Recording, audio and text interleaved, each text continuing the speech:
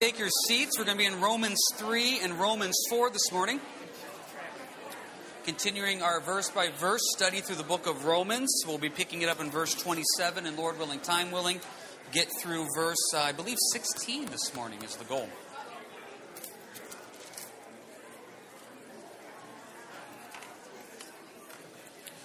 Just a couple quick reminders. Just prayerfully consider some of these things here as we're getting closer. Just want to reiterate one more time, last Sunday to sign up for Heart to Heart Great Marriage Program. Hope you can make it out for that next Sunday. Also, the missions trip coming up. I love what they did with the prayer calendar this month. If you, once again, as Renee mentioned, announcements, different Bible studies mentioned as well. Things just to keep in prayer, especially with the missions trip to Mexico coming up here in a week or so. And want to reiterate as well, I believe we put it on the Facebook, they're looking for someone to drive the people up to the airport for the missions trip. So if that's something you're able to do, that's going to be on Monday, March 9th, I believe, is when they need a driver. If that's something you're able to do, see me or see Rich, and we'll point you in the right direction with that as well. And once again, baptism coming up the 22nd. Prayerfully consider getting involved with those things. So here we are in Romans. We're going to do Romans, end of Romans 3 and a good chunk of Romans chapter 4. Key word today is faith. Faith. The word faith is used 34 times in the book of Romans. 34 times. 17 times alone in chapters 3 and 4. So if God is using a word 17 times in the span of 2 chapters, I think there's a point that he's trying to get across. Now, I find this interesting, how difficult it is to define what the word faith means. It's kind of one of those tough words that I know it, I use it, I hope, in the proper context. But to really sit down and say, Lord, what do you really mean by this word? It's kind of difficult to do. Keep your hand here in Romans 3 and 4. Jump ahead, if you will, to Hebrews chapter 11. A lot of times people call Hebrews 11 the great faith chapter because it's all about faith. Now, as you're going to Hebrews 11, we're this understanding of what faith is. And why is it so difficult to have? It's kind of interesting. When Jesus taught on faith back in Luke 17, he did a teaching on it, and the disciples' response was, Lord, increase our faith. The disciples kind of looked at the situation and said, we can't do this. Increase our faith. We need more faith to be able to handle what you're asking us to do. So what is faith? Hebrews 11 verse 1. Faith is the substance of things hoped for, the evidence of things not seen. That's a good definition. Now some of you may have a different translation. NLT says faith is the confidence that we have hope for what actually happened. It gives us assurance about things we cannot see. NIV, now faith is confidence in what we hope for and assurance about what we do not see. There's that idea of not being able to see it. I mean, faith really is believing and trusting in an unseen God to do unseen things. Because if you can see it, it's not faith. Now, I just want to reiterate that point. I know that's completely mind-blowing, right? But if you can see it, it's not faith. That's why it's called a walk of faith, is because we can't see the big picture. And we walk by faith, not by sight. That's what Paul said in 2 Corinthians 5. Now, a lot of times when I'm talking to people going through difficult times, I have these little catchphrases I've noticed I use over the years. One of them is you walk in faith, not fear. Because you walk in faith that your unseen God is doing unseen things behind the scenes. And he's going to help you through this. So you walk in the faith of that, not the fear of what could happen. Another one I like to say is it's time for faith to kick in. That you're going to go through a situation, it's going to be tough, it's going to be discouraging, it's going to be disappointing, and it's time now for faith to kick in. For you to say, Lord, I trust you, the unseen God, that you're moving in unseen ways. And it's time for that faith to kick in.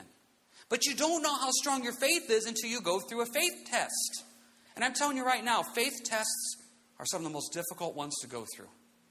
I had one this week. I always share this with you. This idea of whatever I teach, I either have to live it the week before or I have to live it the week after. I am thankful that I lived it the week before. I am done. Now, for you that have not had a faith test this week, guess what your week's going to be this coming week? I'm just telling you right now. If I was you, I would leave before we get going much further. Faith tests are hard. So I had a faith test this week, and I'm going to be completely honest with you. I failed.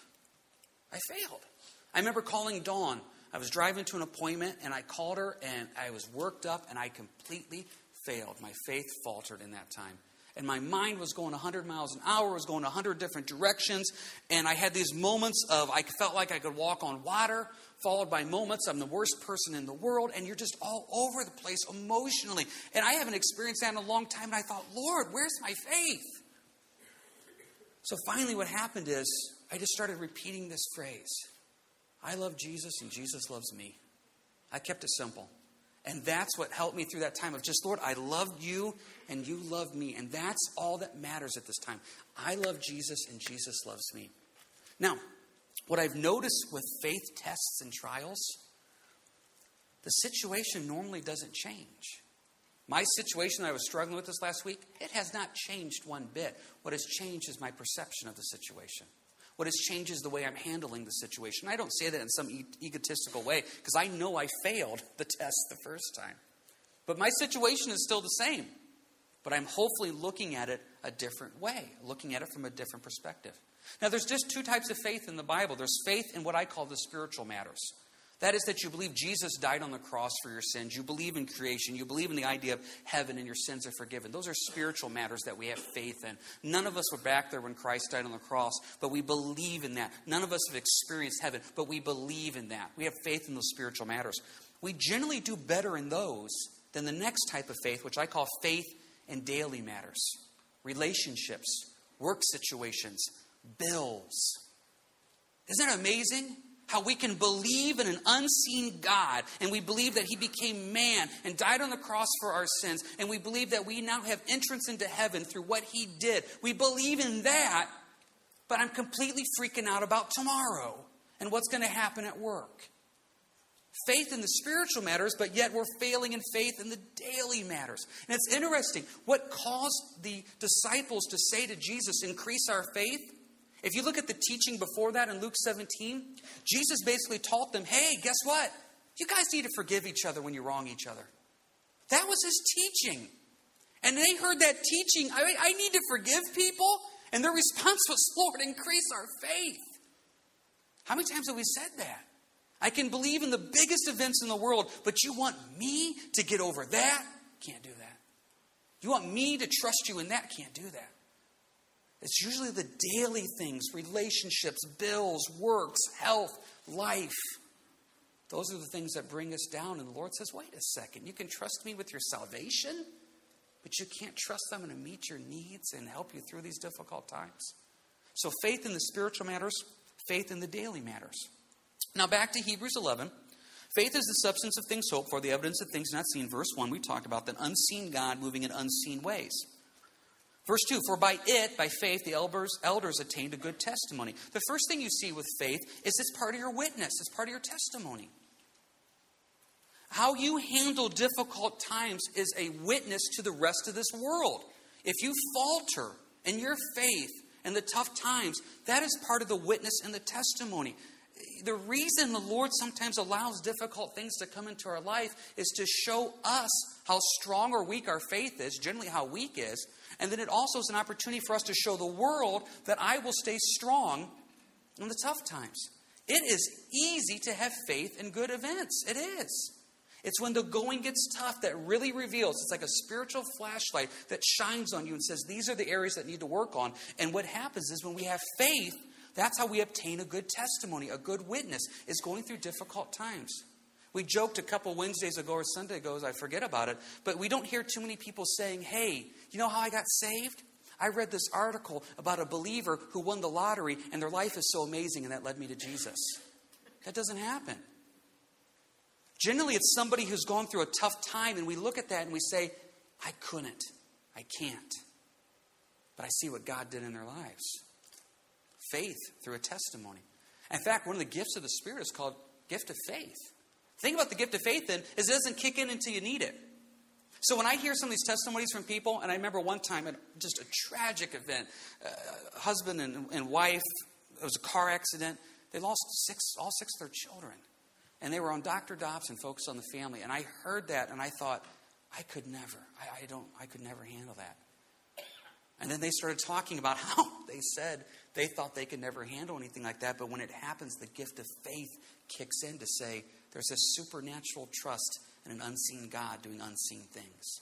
And there's been times I look back over my walk with Christ or my ministry. It's like, Lord, I don't know how I got through that. And God basically says, James, you didn't. It's the gift of faith that you got through that. So it's a good testimony. Number 2, I guess, verse 3. By faith we understand that the worlds were framed by the word of God so that the things which are seen were not made of things which are visible. Now, I'm all for apologetics, and I'm all for defending creationism. Every couple years, we try to have a creationist come out and really try to equip the church and edify them with stuff.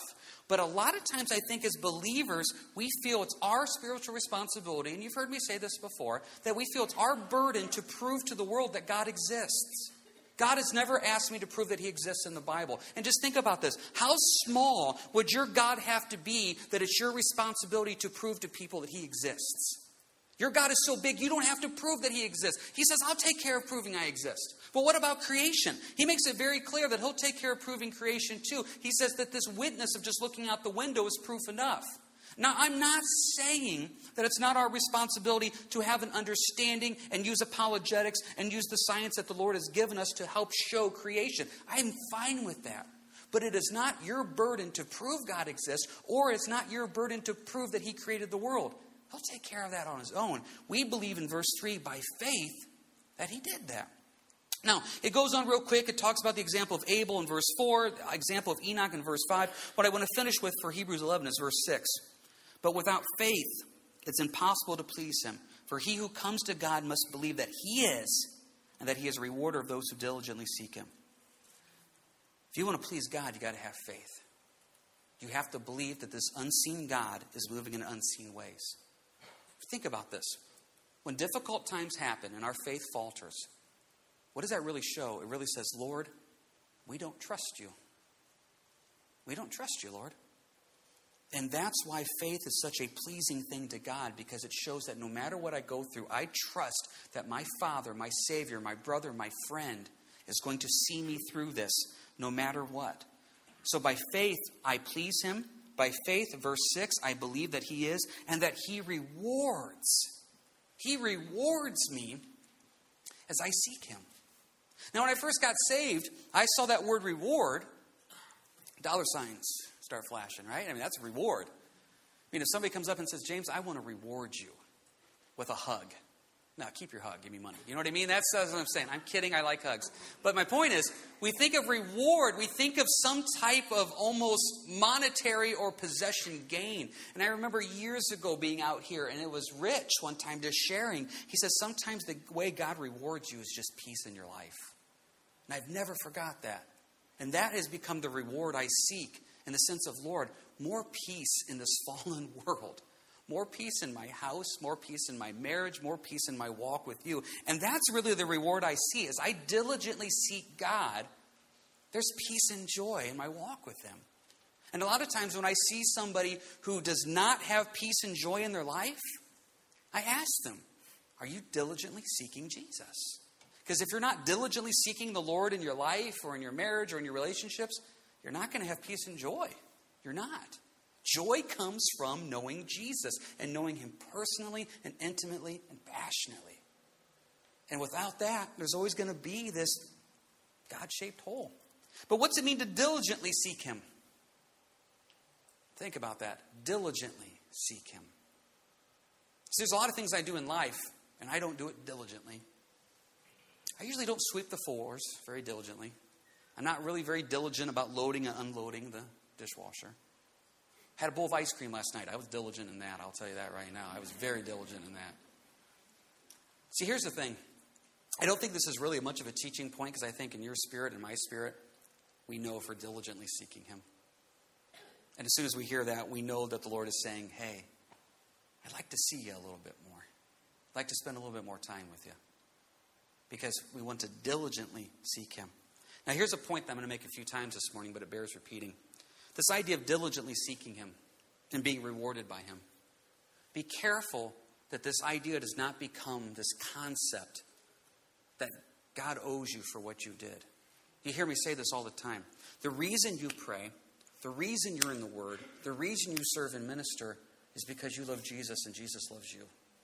If you're doing it to get something from God, like, God, look at how much I read today, You owe me peace. Or, Lord, look at how much I'm doing, You owe me this.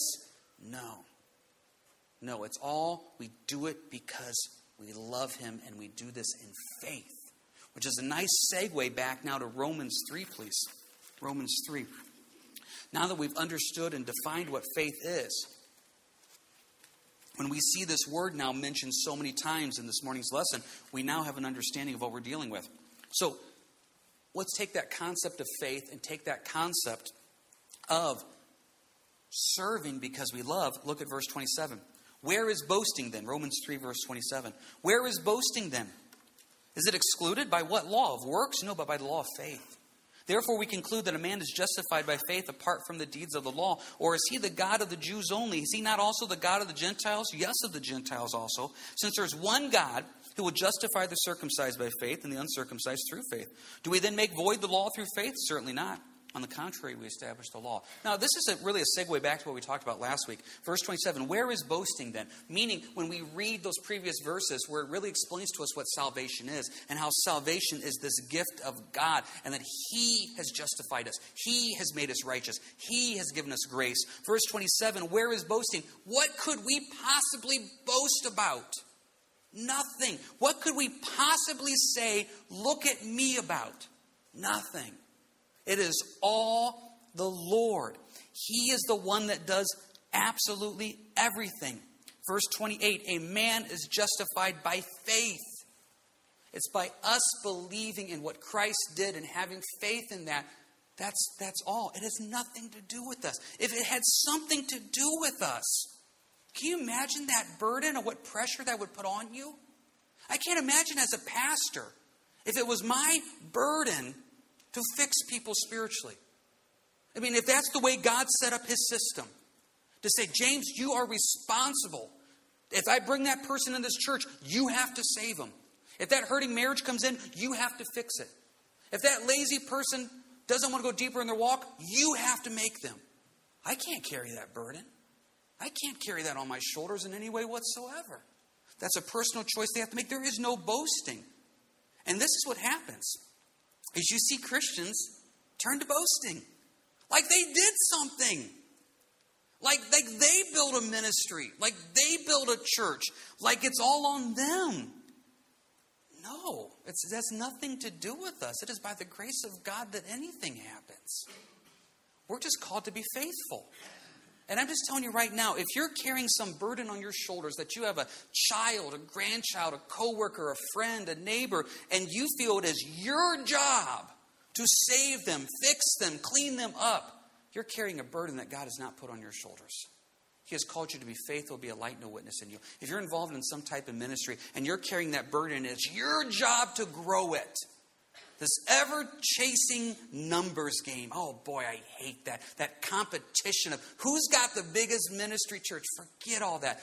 Love the people that show up to your study and ministry. And just love them. And if more people show up, love them more. If less people show up, you get to love them even more. The most awkward thing could be if only one of you showed up this Sunday. Because I'd sit right beside you and hold your hand while I taught you Romans 3 and 4. Just love. It's not us. It has absolutely nothing to do with us. And what has happened in the 21st century church is you start seeing what I like to call that rock star Christianity, where it's because of a man or a woman this ministry is blessed and growing. No. Verse 27. Where is boasting then? It is excluded. Not us. Not us in any way whatsoever. So verses 27 through 31, it is by faith, not by us. Nothing to do with us in any way whatsoever. So he mentions this idea of flesh. Well, let's talk about this now. Verse 1. What then shall we say then? Abraham our father is found according to the flesh. For if Abraham was justified by works, he has something to boast about, but not before God. Paul uses the big name to make his point. He goes back to Abraham. Big name. As of the Jews, the father of the Jews. And he uses him as an example to say this. If Abraham was saved or glorified by something he did in the flesh, then let's look at it. But he uses an example of Abraham to say what? He found, verse 1, nothing in the flesh. Nothing in him did anything at all. Verse 2, for if Abraham was justified by works, he has something to boast about. But look, but not before God. Oh, boy. Jesus, when he was in the garden doing his final night of prayer before he went to the cross, he said in Matthew 26, he said, the spirit is willing, but the flesh is weak. And that phrase, the flesh is weak, in the Greek literally means the flesh has no strength. God is trying to tell us that there is no strength in you in any way whatsoever. There's nothing you can boast about any type of ministry or spiritual success or anything. There's nothing you can boast about. The flesh has nothing. Paul went on to say in Romans chapter 7, says that in my flesh there dwells no good. I know what type of man I am. I know the thoughts that go through my head. I know some of the actions I have done. And I look at myself in the spiritual mirror of life and I say, Lord, why do you think I'm qualified to do what I do? And God looks back at me and says, whoever said you were? That's not you. There is no boasting in the flesh. Abraham is the example that he could do nothing of himself to make himself a higher standard in God. Think about this for a second. Right now, if you go home for the rest of today and you spend the rest of today in prayer and fasting and in worship and the Word, you would do nothing else the rest of the day but just completely, utterly devote yourself to God. Guess what? He would not love you any more than what He loves you at this moment. Isn't that amazing? Because you can't do anything to make Him love you more. Now, let's say you go home and you do absolutely nothing spiritual the rest of the day. You don't pray, you don't read, you don't do whatever. Guess what? He still loves you the exact same that He loves you right now. Now, as a parent, what's He going to be more happy with? Obviously, spending time with them. But there's nothing you can do to make Him love you more. There's nothing you can do to make Him say, I owe you for what you did. Think about this. Your time in the Word, your time in ministry, witnessing, evangelizing, missions, whatever it is, you're doing it just because you love Jesus and Jesus loves you. You're not doing it because of a have to. You're not doing it because of homework. You're not doing it because of some legalism. I see Christians that live their spiritual life legalistically. I have to read this. I have to pray. I have to serve. No, you choose to. And as you choose to, of your own free will, you just say, Lord, I want to go deeper in you. And what a freeing thought that is that you could just enjoy being saved. You can just enjoy God. And this is something the Lord's been working on with me for about the last year and a half. It's just this freeing concept of, Lord, I love you and you love me. And let's just serve together, Jesus. I just think back to Christ when He was walking on this earth. We have these little tidbits of the conversation with the woman at the well, conversation with Nicodemus, Zacchaeus. But we have basically 3 years of public ministry kind of just summed up here and there. You know, John wrote at the end of his gospel that there's no amount of books that could ever record everything that Jesus did. But you know what I noticed? Is I noticed a lot of times Jesus is just hanging out with His disciples. And then we have this brief recorded conversation about God. And then they just kind of went back to more fellowship. Recently, I went over and did a visit with somebody. And we sat there for about an hour or so. We talked about kids. We talked about life. They're going through a tough time. We just kind of talked. But in the middle of this was this 5-minute window of just this amazing spiritual that opened up. And we talked about God's love.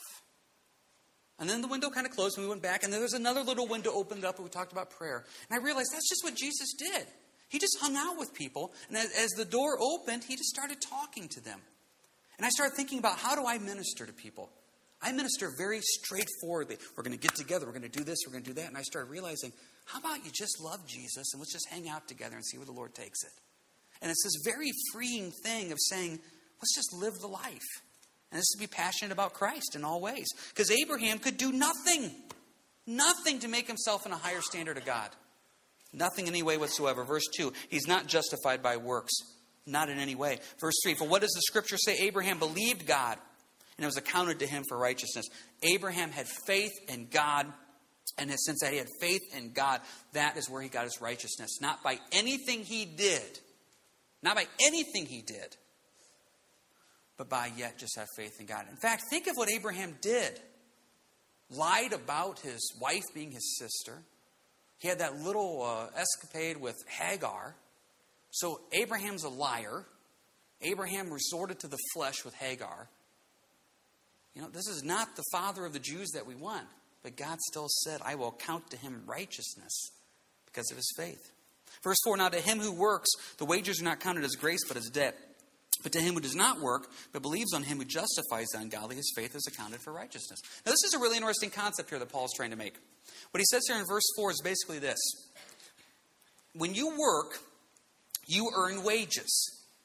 And as you earn wages, it's something that you deserve. It's not a gift. Meaning this, you go to work and you come back and it's payday, it's Friday, whatever it is, 1 week, 2 weeks from now. If you'd go up to your boss and look for your paycheck, if your boss would look at you and say, you know what? I thought you were just doing this as a gift to the company. That would not go over well. Verse 4, when you work, your wages are not counted as grace, which means gift, but as debt. Your business owes you something for the time you put in. Now, verse 5 completely flips it around. But to him who does not work, but believes on him who justifies the ungodly, his faith is accounted for righteousness. Paul says, now compare God's standard. The world's standard is, I work, you owe me. You owe me for my work, and until you pay me, you are in debt to me because you owe me for my wages. God's economy, verse 5, I don't work and I get paid. But if I choose to work in God's economy, I actually create problems for myself. Think about that. God is actually asking you, don't work for your salvation. Don't. And that's why he uses verses 4 and 5, is to completely just blow your mind, if you will. Because we're so used to this concept of I do something and you owe me. So I'm assuming you get phone calls from the telemarketers and everything like that too. I get the calls, I get the letters, and it's that proverbial, if it sounds too good to be true, it probably is. When they start promising me all these things with no strings attached, there's always a string attached. Here, God in verse 5 is basically saying this. Hey, don't work for your salvation, you can still have it. Yeah, what's the catch, Lord? No catch. I just love you. Don't work for your salvation, and you can have it. Just believe in me, have faith in me. Okay, God, sounds good, but what's the catch? You know, I've been saved coming up to 22 years, and I'm still looking for the catch, and there isn't one. He just loves me. And that's what Paul is trying to say here. You don't work, you still get it. And now he uses the example of David, verse 6, just as David also describes the blessedness of the man to whom God imputes righteousness apart from works. Blessed are those whose lawless deeds are forgiven and whose sins are covered. Blessed is the man to whom the Lord should not impute sin. Now we need to talk about this word impute. Now, some of your translations do not use the word impute. I actually like the word impute. Impute is actually an accounting term. And a lot of you know my background is finance. So what impute actually means, what we would say today is we would say, I ran the numbers. I calculated out what you owe. So what it's actually saying is this. In verse 6, just as David also describes the blessedness means just happiness. Describes the happiness of the man to whom God calculates righteousness apart from works. God runs the numbers on my spiritual life and says, I impute to you, I calculate to you righteousness.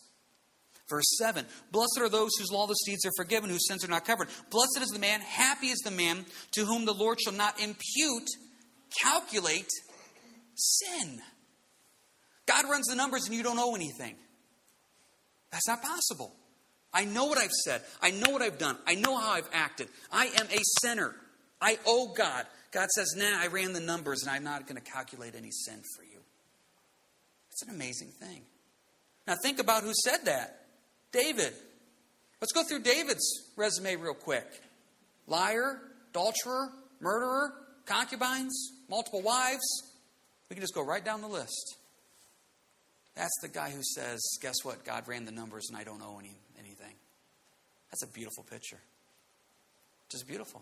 Imagine going out to eat. You order your meal. You eat your meal. You enjoy your meal. The expectation, the understanding is you get a bill. You took part of the service. You owe that. You ate. You owe them. The waitress comes and says your bill is nothing. They have imputed to you a free meal. They've run the numbers and said you don't owe anything. So why is it that when we hear these things, and God just says, blessed is the man who this happens to. Oh, how happy he is. Why is it that we still walk in this world like we owe God something? Why do we still feel like we have to earn his favor, his merit? And, I haven't read the Bible in days. How could God care for me? I haven't been praying like I should. How could God love me? Because your prayer, your Bible study does not change God's love for you. Does that mean you shouldn't? Oh, no, of course not. You love him so much that you want to know more of him. Now, I'm always excited when the first of a month falls on a Sunday. I just love it. Because, especially, this is just like a double blessing. And so I was really excited this morning. Because, since it's the first of the month, guess what we get to do? We got 3 things here. First off, and I know Renee mentioned some of this, so forgive me for being repetitious, but the New Our Daily Breads are back there. First of the month, starting March. So when you hear a message like this today and you say, Lord, I do love you. I do want to go deeper in you. I want that. You can go back and grab one of these little daily devotionals and start today. Right there. You sit here and you say, you know what? I do want to be that man or woman of prayer. Well, I'll be. Look at this. We got this pretty little green calendar that there's certain things that you can pray for every day. And they even have a Bible verse. Go home, stick this on your fridge. And you may be saying, James, I love Jesus and your teaching is so amazing that I want to go deeper because of what you told me. And I'll say, thank you. And I will say, here's one other idea that you can do. It's the first of the month. And you know, this is one of my favorite things. Pick a book of the Bible and read chapter 1 today. Tomorrow, read chapter 2. And whatever day you are on that month, read that chapter. And if you pick a book that has 31 chapters, just like it does here in March, Proverbs always comes to mind. I know we did this back in December. But it's just these little things you can do. And I want to tell you this right now. I find myself now being in the Word more than I used to. I used to be legalistic about devotions. I used to I have to read this, and I had my prayer list, and I have to do this. And now what I do, and I've shared this with you before, I have a Bible that I keep beside the TV remote. I have a Bible that's beside my bed. And I have a Bible that's on top of my fridge. And now when I go do something, I see that, and there's a part of me that says, Lord, I just want to. I just want to sit with you. I thought about how many times if I sat there by myself at my kitchen table, eating something or having a snack, just staring out my window, looking at my goats, my ducks, and my chickens, just mindlessly. Sit the Bible down. It may be 5 minutes. You can read a lot of passages in 5 minutes. You can pray a lot in 5 minutes. I still have a prayer list because my mind is not great, and I write everything down. If you come up to me today and say, hey, pray for this, I'll write it down. And I still use that prayer list as a reminder. But a lot of times I used to treat prayer like, okay, prayed it, check, done for the day. I still pray through the day, but now when something comes to my mind, it's like, yeah, Lord, I remember that now. Cast your cares upon him. I really want to lift up that person's doctor's appointment coming up on Thursday.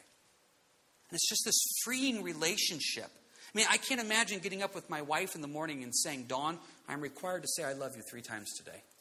So I love you, I love you, I love you. And I will see you in 24 hours. You know, that's the way sometimes we treat our walk with Christ.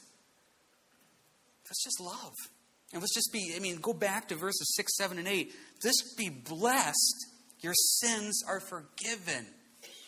I tell you this, if you go into something today or tomorrow or this week and the pain is awful, be it spiritually, physically, or emotionally, and you find your mind just wandering down this pit, just remember verses 7 and 8.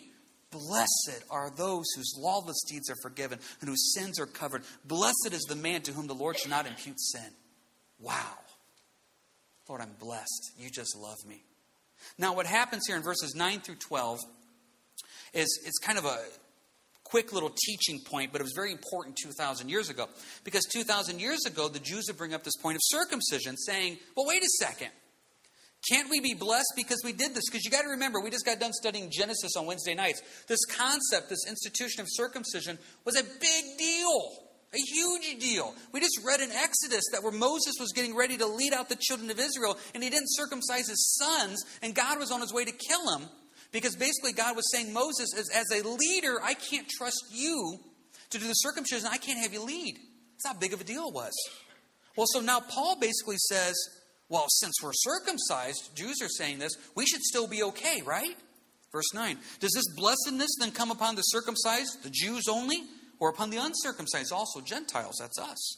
For we say that faith was accounted to Abraham for righteousness. How then was it accounted? Was he circumcised or uncircumcised? Not while circumcised, but while uncircumcised. Paul makes this point. Abraham was saved, accounted to righteousness before he was circumcised. To show that it was nothing that he did. Nothing that he did. Same thing happens today. We always use the example of baptism. Baptism is amazing. It's wonderful. I highly encourage you in your walk with Christ to get publicly baptized. But if you look at baptism as salvation, you're completely missing the point. And that's what it's trying to say here. You cannot have righteousness accounted to you by what you do. It's through God alone. Circumcision did not give Abraham righteousness. Verse 11, and he received the sign of circumcision, a seal of the righteousness of the faith, which he had while still uncircumcised. So that happened. He was saved first, uncircumcised, then circumcised after, that he might be father of all those who believe, though they are uncircumcised, that righteousness might be imputed to them also. There's our term again. Run the numbers, and they have righteousness.